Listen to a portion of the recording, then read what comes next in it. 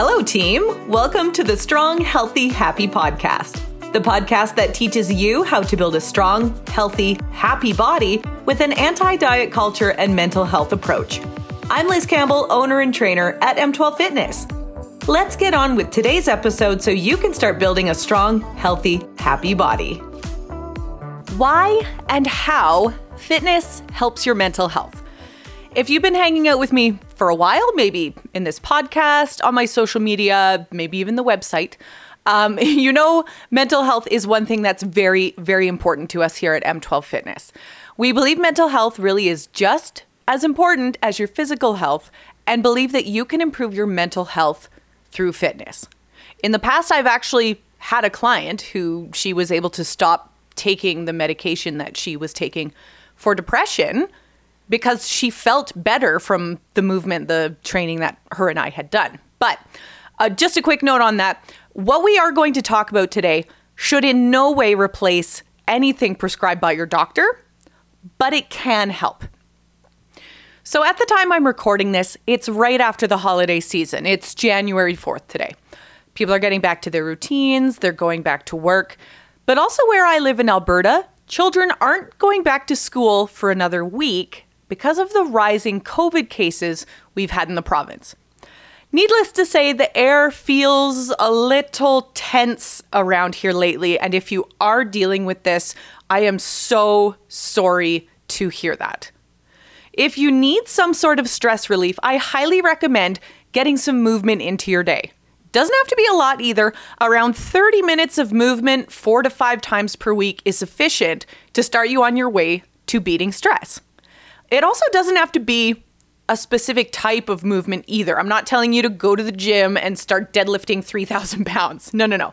It can be strength training, going for a run, doing yoga, walking, swimming, etc. As long as you're getting your 30 minutes in, somehow you're going to notice a difference. I do say somehow because if you don't have 30 minutes in a row, feel free to break that up into either 2 15-minute sessions or 3 10-minute sessions.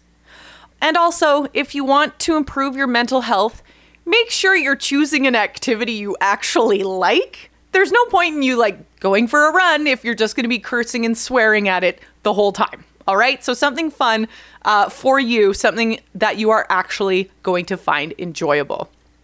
Exercise plays an important role when it comes to improving your mental well-being and can relieve symptoms of conditions like anxiety and depression. When it comes to anxiety and stress, exercise promotes the growth of new neurons in certain parts of your brain. How cool is that? Some research shows that this may be a reason you feel some relief from your anxiety and depression symptoms. Exercise has also been proven to ease symptoms you may get in conjunction with stress like IBS. Have you ever had a nervous stress belly? I have. It's terrible. Exercise can help you with that. A study done in 2016 stated that exercise may also be as effective as other treatments for depression. Exercise can also help if you are suffering from serious conditions like PTSD and panic disorder.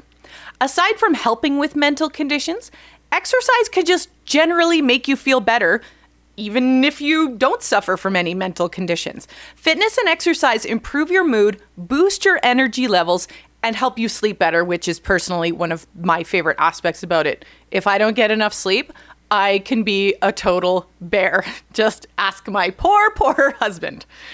So all that being said, let's dive a bit into the how of all this. How does fitness help our mental health?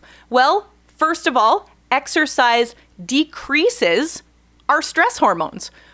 One of our body's stress hormones is called cortisol. You may have heard of it before. This is decreased during exercise. It also increases our body's endorphins, which you've probably heard of these before as well. These are our feel-good chemicals. If you've ever heard someone say, "Oh, the endorphins are flowing," that's what they mean by that. I always ask my clients kind of a couple minutes after their workout how they're feeling because I know their endorphins are flowing then, and I'm sure I'm going to get a big resounding, "I feel great." So it's kind of a little way that I cheat when I ask people how they liked their workout. Another way, physical activity can be a distraction from negative thoughts and feelings. I say physical activity, but really any activity that you're focusing on can take your mind off of whatever you're currently thinking or feeling. If I'm having a stressful day, one thing I do is I play my piano. I played the piano for 10 years growing up. It's one thing that if I'm having a day, I will sit down, plunk away at that. I do say plunk because I'm not very good anymore. I will plunk away at that because it's just a way to distract myself from the way I am currently feeling. Physical activity can help you with that. Exercise can also increase your confidence, which in turn will boost your mood. Now, I don't mean, I lost 5 pounds and I look good and this in the mirror and all that. No. We don't focus on how you look here at M12 Fitness, of course. I want to know how you're feeling. Basically, once you find out what amazing things your strong, capable body can do, there is a chance that your mood is going to go up and you're going to start feeling happier. Another way is better physical health means better mental health. Illness can cause stress, especially if it's something serious. I don't know if you have ever had a health scare before. And if you have, I'm so sorry to hear that. If you're working out, you have less of a chance of developing some diseases, which in turn won't add to your current stress level. Another way fitness can help is it can be a good source of social support, especially if you're part of a community. If you have friends, if you have other members of that community that you talk to, working out and having the support of others can be a big mood booster. It can be external validation if that's something that helps you with your mood. And the last one here that we're going to talk about, and this is a bit more of the physiological side of things, but exercise can provide a buffer against stress. So basically, exercise not only can help you cope with the stress that you're currently feeling right now, there's a study that says if you exercise, there's a good chance that you'll become less affected by any future stress.